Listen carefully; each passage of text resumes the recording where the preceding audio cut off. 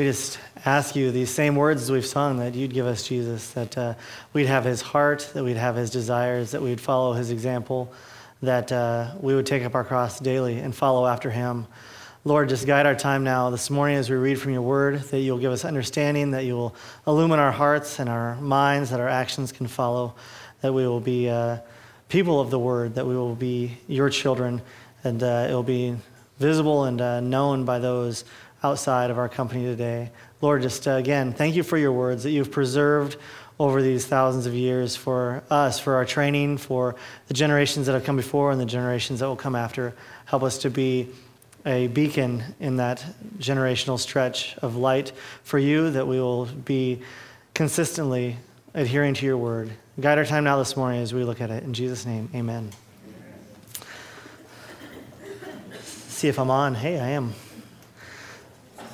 Well, this morning, oh yeah, the kids can go. That's right. I haven't been up here long enough. Any kids that are young enough to go, 4th grade and under, I think, 3rd grade and under, can head out. So, thanks, Ralph. We weren't getting geared up yet. We're going to look at Psalm 19. Psalm 19. So if you want to get your Bibles ready as the kids are going out and noise is still happening, Psalm 19, verse 14. Many times I like to do a whole section to give a little more context, or because I don't feel like doing something that's topical at all. And hopefully this isn't specifically topical. I talked about Psalm 19. Oh man, it was in 2011 or 2013. I'm not sure what the date was on it, but I talked about the earlier verses in this section and not specifically about Psalm 19:14. So let's turn here and we'll look at that in just a minute. In this past year, you've probably heard a lot of words. There's been an election going on, and everybody's words went under the microscope. You'd see words posted here. You have memes on Facebook. So-and-so said this, and they have a silly picture. And words, everybody knows what everybody else said, and you know it well. You hear things being repeated by other people. I'm going to even maybe repeat some this morning. I'm tired of all the talk about Hillary's emails. We might have heard that on the news over and over again. You could put half of Trump's supporters into what I call the basket of deplorables. That was maybe not so much wanted to be quoted, but it was. Someone else said, I could shoot people and still wouldn't lose voters. I don't know if that was a great thing to be said by that individual as well, but every single one of these words has gone over with a fine-tooth comb. Some of them may be outright wrong or blatantly not helpful to the person, or even in our mind, we could say sinful. But mostly our broadcast media, social media, they're just looking at what they can pick apart in the words of an individual. Everybody was based on by their words. The judgment that you make is based on by their words. And social media, no different. They're full of all these different things. There's definitely a concern in the world with what's being said, with how words are being used. And what about fake news? There's a lot of words going on there that were completely illegitimate, completely unnecessary. And the guy who wrote up most of it, Mr. Horner was his name, he claims that he's the one who swayed the election as a result of his fake news and making up all sorts of different things. They did a poll on that, and actually 75% of people, when comparing headlines between fake news and real news, believed that the fake news was completely real and reliable as well. But how was your response? Speaking of other words, we think of those words that are out there, but let's come a little closer. How about your response? You had comments. I've seen plenty of comments on Facebook. There's Instagram. Someone's doing a little Snapchat thing. But Twitter's a big thing where words are going on. Even conversations among people. We see all of this happening, especially along the election and the campaign routes. And some of those words were helpful and beneficial. Some of those words maybe not so much. You can probably think of those that might not have been helpful. Here in Psalm 19:14, we're going to look at this. Words, a sacrifice of words. Let's look and read this together. It's just a short verse. Maybe I should turn there as well. That would be helpful. Psalm 19, verse 14. Let the words of my mouth and the meditation of my heart be acceptable in your sight, O Lord, my rock and my redeemer. Let the words of my mouth and the meditation of my heart be acceptable in your sight, O Lord, my rock and my redeemer. Growing up in the reserve culture of 20th century Great Britain, C.S. Lewis found that the Psalms opened up a whole new way of looking at the Bible and a whole new way of approaching God. He said concerning Psalm 19, I take this to be the greatest poem in the Psalter and one of the greatest lyrics in the world. Creation, God's word, and the life of prayer speak in harmony to convey the profound message of God's glory to those who have ears to hear. Hopefully this morning we'll have ears to hear as we look at this. This scripture is a powerful scripture. This prayer, this request, it's something that can change the way we reach each other's lives around us. It changes the way we live ourselves. We think about how it can change the people's lives around us. Back in the 60s, a man said, the greatest single cause of atheism in the world today is Christians who acknowledge Jesus with their lips, but then they walk out the door and they get on with their lifestyle. That's what an unbelieving world simply finds unbelievable. This verse is just the opposite of that. It's a desire to have our words and our thoughts and everything follow what God has done. It said, let the words of my mouth and the meditation of my heart be acceptable in your sight, O Lord. I know that quote because I listened to DC Talk in the 90s. That's who did it, but it's from the 60s actually.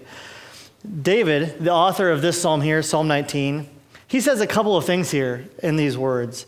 Let the words of my mouth, meditations of my heart, let what comes out of me and what goes into me be acceptable. Let both what I think and what I say be acceptable to God. If we were to live by this one verse, what changes would there be? Maybe changes in the way we talk, changes what we think about, changes what we meditate on. All through the Psalms and even the rest of the Bible, we hear about meditation. We've been talking with the high school group about Psalm 119, and that is probably the most full chapter of the Bible about meditation, meditating on God's word. With these words and with this meditation, it's just overflowing that it's coming from God and what he's doing in our lives. There's really a continual redirection to pure speech, not the speech that we may have heard in some of the rhetoric. Remember James that we just read here at the beginning of the service. He said, so also the tongue is a small member, yet it boasts of great things. How great a forest is set ablaze by such a small fire. And the tongue is a fire, a world of unrighteousness. It says, my brothers, these things ought not to be so. So my question as we look at this verse, as I hear this prayer of David, it keeps my mind going back over and over to this one question. Are my words, are my meditations acceptable in the sight of God? Are the words of your mouth and the meditation of your heart, are they acceptable in the sight of God? This is really the greatest measure of your life in the family of God. How are your words and how are your thoughts? So we're going to look at this one verse, just a piece at a time. You could look over it and if you could read it at face value and do really well. I mean, it seems simple enough. We see these few words here. But hopefully by the end of the sermon, not only will we have learned something, but we'll also have this prayer memorized and ready to put into action as we go about our lives. Let the words of my mouth. As I've gotten older, I've realized that I have to pay attention to my words. I mean, we hope for our kids to pay attention to that, but sometimes that doesn't pan out. And then we, at the same time, follow suit and it doesn't pan out. But we have to pay attention to our words. We understand that our words can do a few things. Here, as we look at Scripture for what our words can do, we'll see a couple of different items that words are involved with.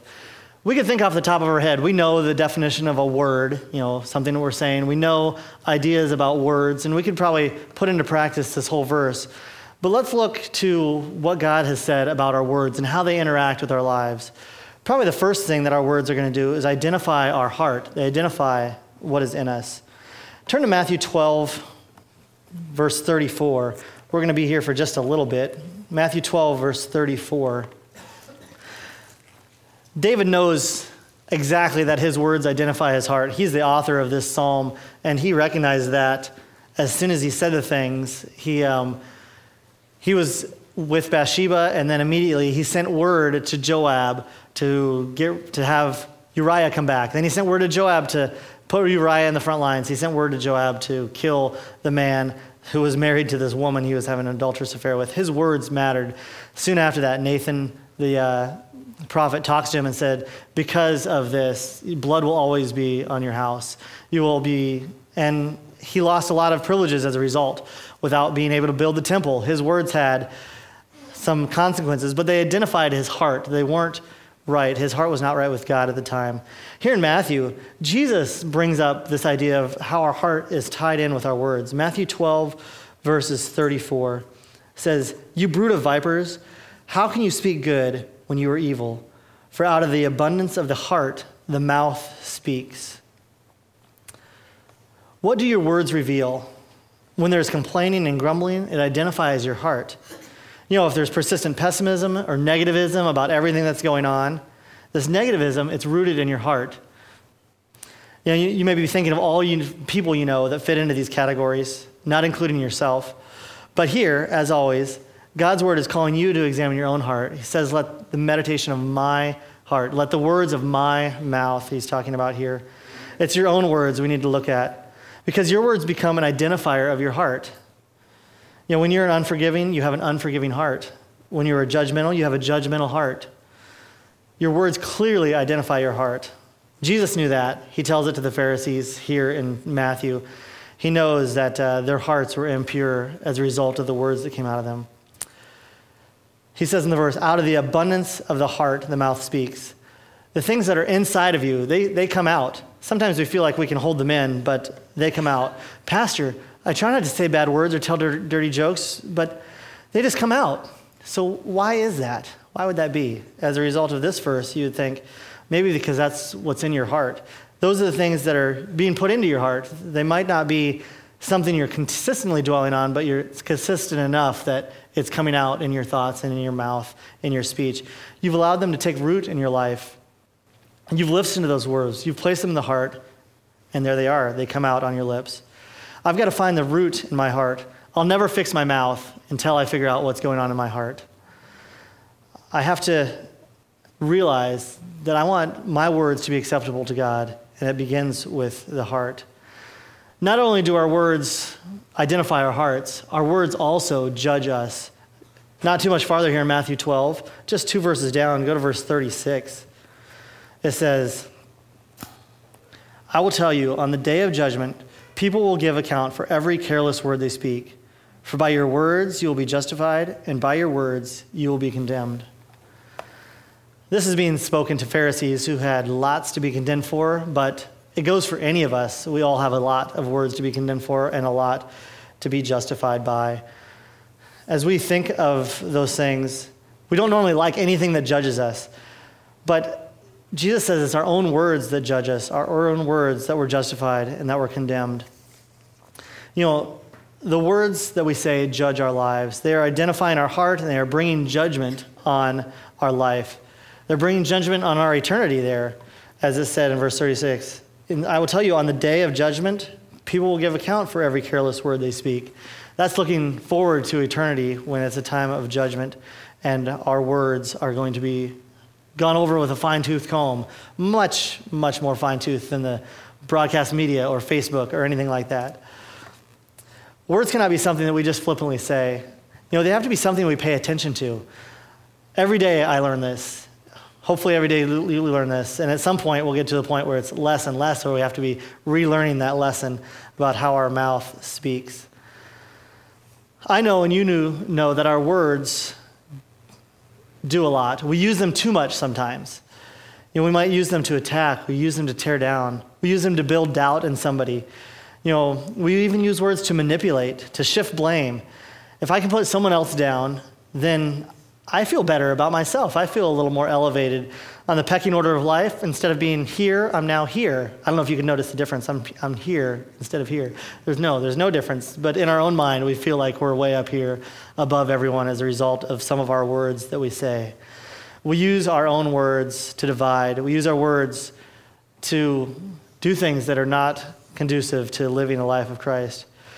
When we use our words, Jesus is here to tell us that we'll give an account for our words. And I can tell you, I don't look forward to giving an account for some of the words that I've said. You may have had to give an account for some of the words you've said. Someone comes to you and says, did you really say that? And I had someone come to me a couple of years ago with that question. I was pretty nervous. I was concerned that I'd really, really messed up, put my foot in my mouth, and I put God in a bad light. Well, on this occasion, it turned out that it was a great opportunity to build up, to encourage, to sharpen one another through confrontation, confession, and caring. It was a use of words that was in light and in an acceptable way of God as it all came about. Now, this may not always be the case. I use this to make myself look good, but it's not always this way. So I was already in a place that I had to give an account for my words, and that's here on earth. Just wait till eternity, and it's a little bit more serious at that point. I had to explain why I said this and why I said that. Your words judge you. But through that conversation, we're able to clarify. Sometimes our words are heard incorrectly, or they're heard just what we said, but it's processed differently than what you had ever imagined it would be. And so working to explain, working to talk about those things, but with humility, recognizing, yes, I did say that. Yes, it was in this context. And if necessary, repent of those things and turn from those words. A local pastor talked about Matthew 12:36 here. On every careless or idle or worthless word, said, the most seemingly insignificant sin, even a slip of the tongue, carries the full potential of all hell's evil. No infraction against God's holiness is therefore a trifling thing, and each person will ultimately give account of every such indiscretion. There is no truer indication of a bad tree than the bad fruit of speech. Every person is judged by his words because they reveal the state of his heart. We could just stop it there, but that's kind of on the downside of this whole words thing. There's actually good news with our words. Our words not only identify our hearts, they not only judge us, but with our words, we can confess salvation. God has allowed us to confess the Savior.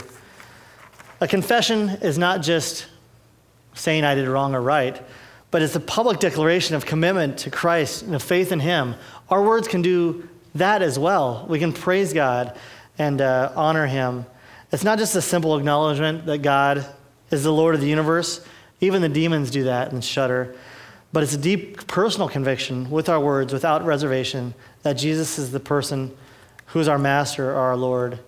That idea of a public declaration, the confession of our sin, is all about what God has done, repenting from sin, trusting in Christ for salvation, and submitting to Him as Lord. It says we are in agreement with what God has said, what He said in His Word. So as we use our words, we can use it to confess the Savior. Let's turn to Romans 10, 8 through 10. It's on page 947 of my Bible, if that helps you. Romans 10, 8 through 10. This is looking at our words, confessing. It says in verse 8, but what does it say? The word is near you, in your mouth and in your heart. That is, the word of faith that we proclaim. Because if you confess with your mouth that Jesus is Lord and believe in your heart that Jesus raised Him from the dead, you will be saved. For with the heart one believes and is justified, and with the mouth one confesses and is saved.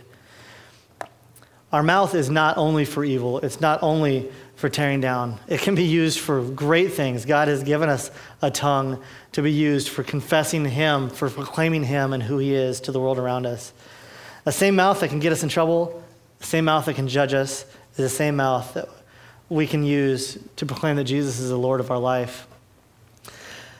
God raised Him from the dead, as it says here. The mouth of confession is made into salvation. As we think about our resolutions or our purposes for this new year, it's time to start paying attention to the words that we use, the words that come out of our mouth. Are we giving words of praise? Are we giving words of direction? Are we giving words of following Christ? Or are we giving words that require repentance? The psalmist here, in wanting a pure life, he understands that his words have to be one of the first things to change.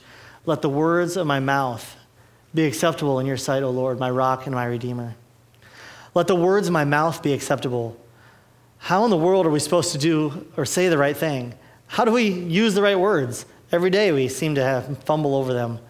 How do we know what words lead to trouble and which words are giving us life? Well, that's the second part of what the psalmist says here. It says, let the words of my mouth and the meditation of my heart be acceptable in your sight, O Lord, my rock and my redeemer. Words and meditation are together. We've already talked about the words of my mouth, but the words and meditation of my heart, they have to be addressed together, as the psalmist does. We've come to understand that our meditation directs our words. That's what we'll see here as he talks about this. So what do we meditate on? What does it even mean to meditate? Let's begin with a definition of that. If you were to go ask anybody down the street, you get lots of different definitions of what meditation is.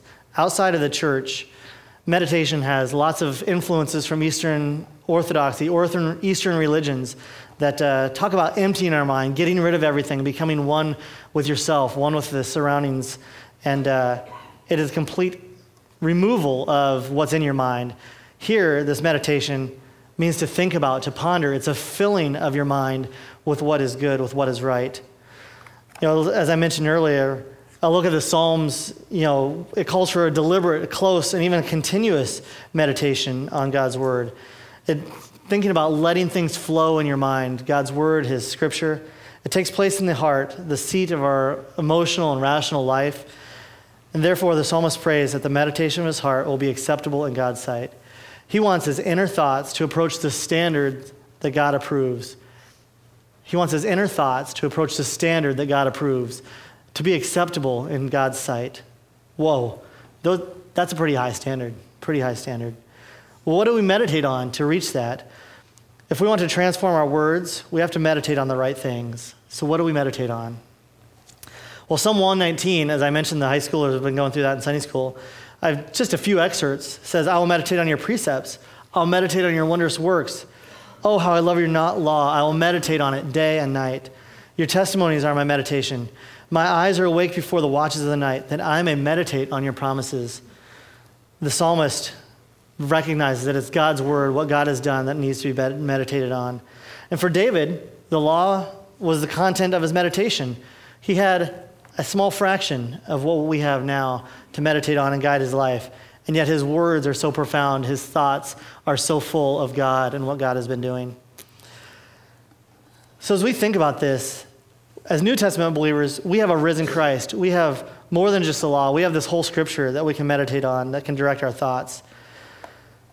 Let's think about meditating on what Jesus did. As believers, we're supposed to be Christ-like, Christ followers.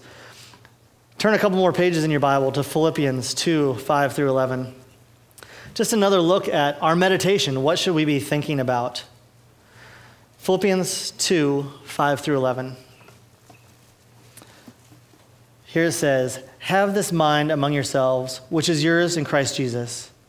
Have this mind among yourselves, which is yours in Christ Jesus, who, though he was in the form of God, did not accept equality with God a thing to be grasped, but made himself nothing, taking the form of a servant, being born in the likeness of men and being found in human form. He humbled himself by becoming obedient to the point of death, even death on a cross. Therefore, God has highly exalted him and bestowed on him the name that is above every name, so that at the name of Jesus every knee should bow in heaven and on earth and under the earth, and every tongue confess that Jesus Christ is Lord, to the glory of God the Father.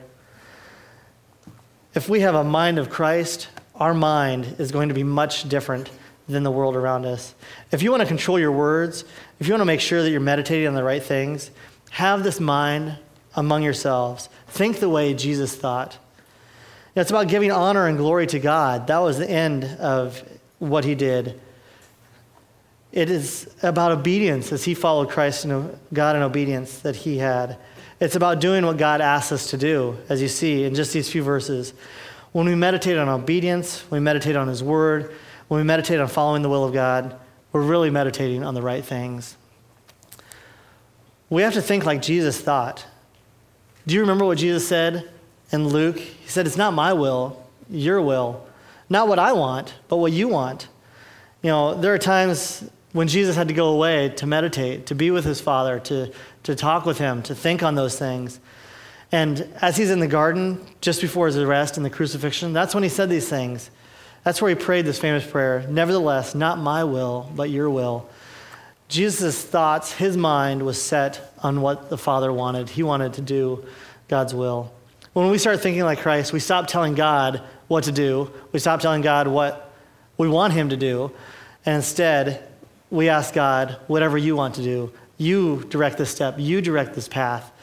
You lead me where I need to go, just as Christ did. Nevertheless, not your will, but my will. Nope, other direction. Nevertheless, not my will, but your will.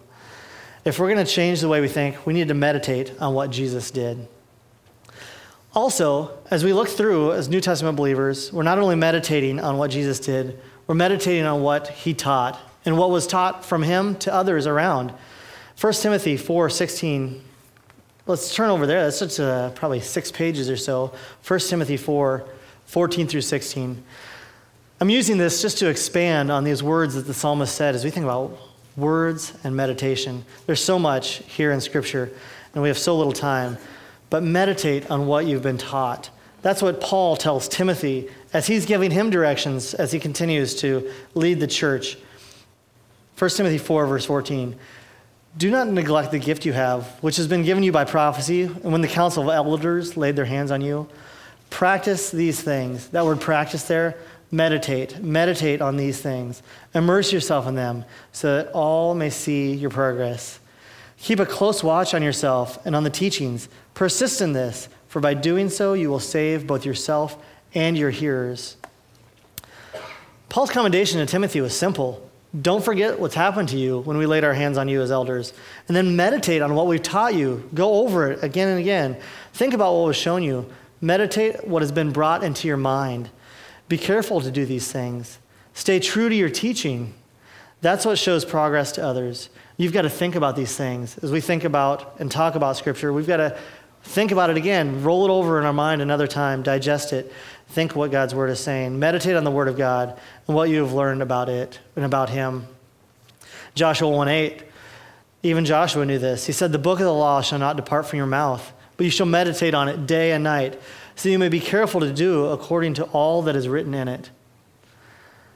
These men, who have come before us, they've had so little, it might seem, in way of revelation of God.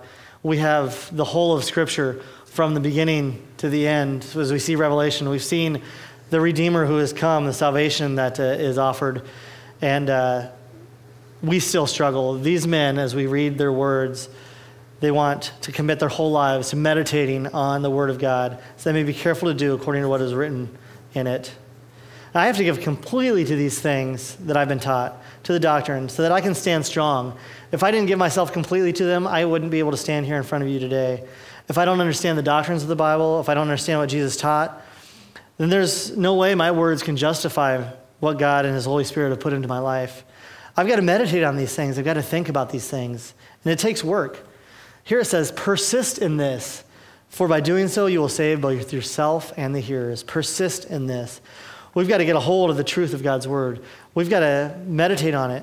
It's that grabbing hold of sound teaching that has saved me, that has taught us, and then show it to others where they need it in turn. Our words become powerful when we meditate in God's Word, and when they're mostly influenced by God's Word instead of the other words that are not so acceptable around us. God's Word gives us life. It gives us a direction. His Word shows us the things that we need to do, that we need to weed out in our lives, the things that we need to say. That's why we meditate on what we've been taught, so our words can reflect what God has done.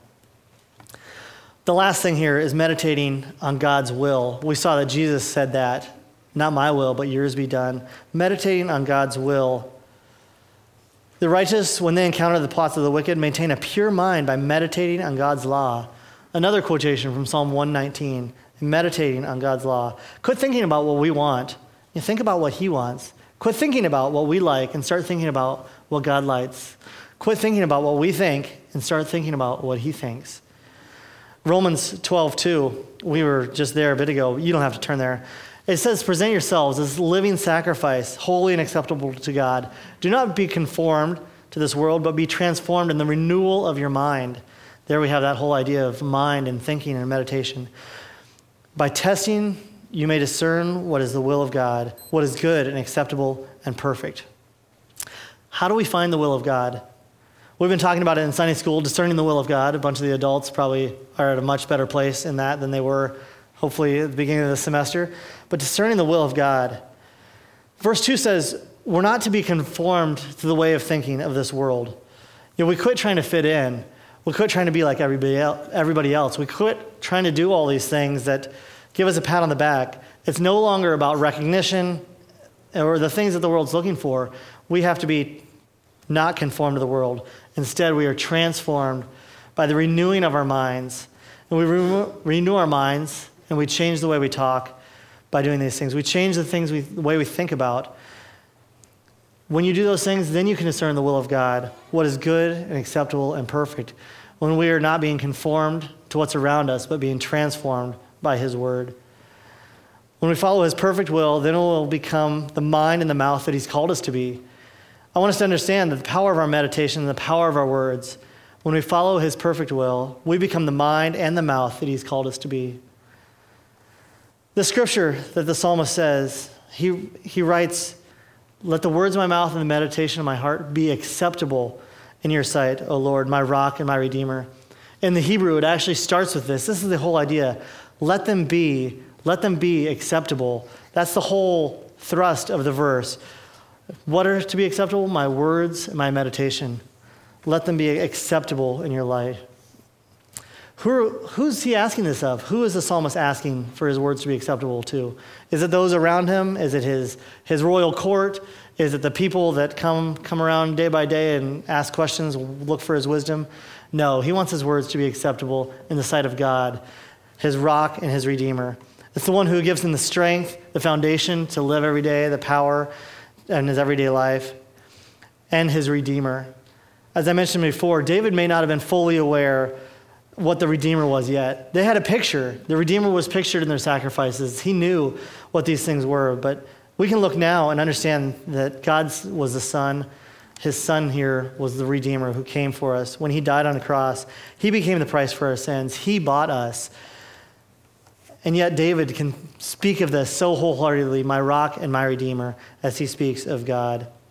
All the words of my mouth and the meditation of my heart, I want to be acceptable. That's just like the terms we use in sacrifice, acceptable, just like the lamb without blemish or spot, like the bull that was the firstborn without blemish on it, acceptable in the sight of God. That's difficult. That seems unattainable. But as he does this, he asks for grace and enablement by God as he lays his lips, as he lays his life on the altar before God. It's not unattainable. It's not a distant idea. We saw here in Romans, the word is near you. It is in you. It's about changing what we meditate on. It's about changing our words. It's not necessarily something that God's just going to do for you. He's not saying, God, just do this, and then walks away from it. No, we have some responsibility in our obedience to him, but it's only through God and through his work in our life that this goal even becomes possible. That's why he calls for God, for his Lord, his rock and his redeemer, that these things would be acceptable in his sight. When I started living by this word, let the words of my mouth and the meditation of my heart be acceptable to you, O Lord, my rock and my redeemer, I wanted to know his acceptance, not just because I didn't say what I thought anymore, but it was because I quit thinking those things. I quit meditating on those things. I had started replacing the thoughts that had been there before with new thoughts. Instead of allowing those thoughts to give birth to sin, they instead were replaced so that it never made it to my mouth. What started here should end there and not get any farther, so we don't meditate on those things, and our mouth will not repeat them as we talk. I want you guys to be able to live a full spiritual life. That's what we all desire as we seek God, as we're looking to follow after him, reading his word, and meditating on what Jesus has done, meditating on what his word teaches us. You can't imagine on what his word teaches unless you read it. And unless you read it, unless you dig into it, it really takes work. It's not something we can just, again, flippantly go by and hope that we can learn by osmosis. That's one of my favorite Garfield jokes. He's got his book strapped to him, and he's sleeping. He's like, I learned by osmosis. That's not the way it works for us. We have to look at it. We have to open it up. We have to read these words, and we have to do it on a continual basis for our minds to be full, for our words to be acceptable. It's looking to God for what he has already told us and what he wants us to do. And when we change the way we think, it changes the way we speak. When we change what consumes our mind, it will naturally change the words that we say. It will change the words that we use. That's what God desires. This prayer is a prayer for what God desires for us. Let the words of my mouth and the meditation of my heart be acceptable in your sight, O Lord, my rock and my redeemer. Let's pray. Oh God, after looking at just this verse and thinking through what your word has to say, there's so much to work on. There's so much where my words fall short, whether they identify my heart in a way that is not acceptable to you, whether they judge my thoughts in a way that's not acceptable to you. God, we just ask that you would be at work to cleanse us from these things, to move our thoughts away from what is unrighteousness and toward righteousness, to think on you as our Redeemer, as our rock. God, thank you for having the psalmist, having David write these words, even as a man who is in sin, recognizing his need for you to come, to be his rock, to be his Redeemer, to remove his words and thoughts, to make them into a place that they're acceptable to you. Lord, we ask as a body that we can do that our year will be filled with words that are honoring to you, that are acceptable to you, that build up one another, that encourage one another. And as a result, our church will show progress in what we're doing, that we're following what we've been taught, that we are looking to your word continually. Help us to encourage one another in this. God, we just ask that your Holy Spirit would be here, providing direction, bringing conviction, and allowing our words to be your words. In Jesus' name, amen.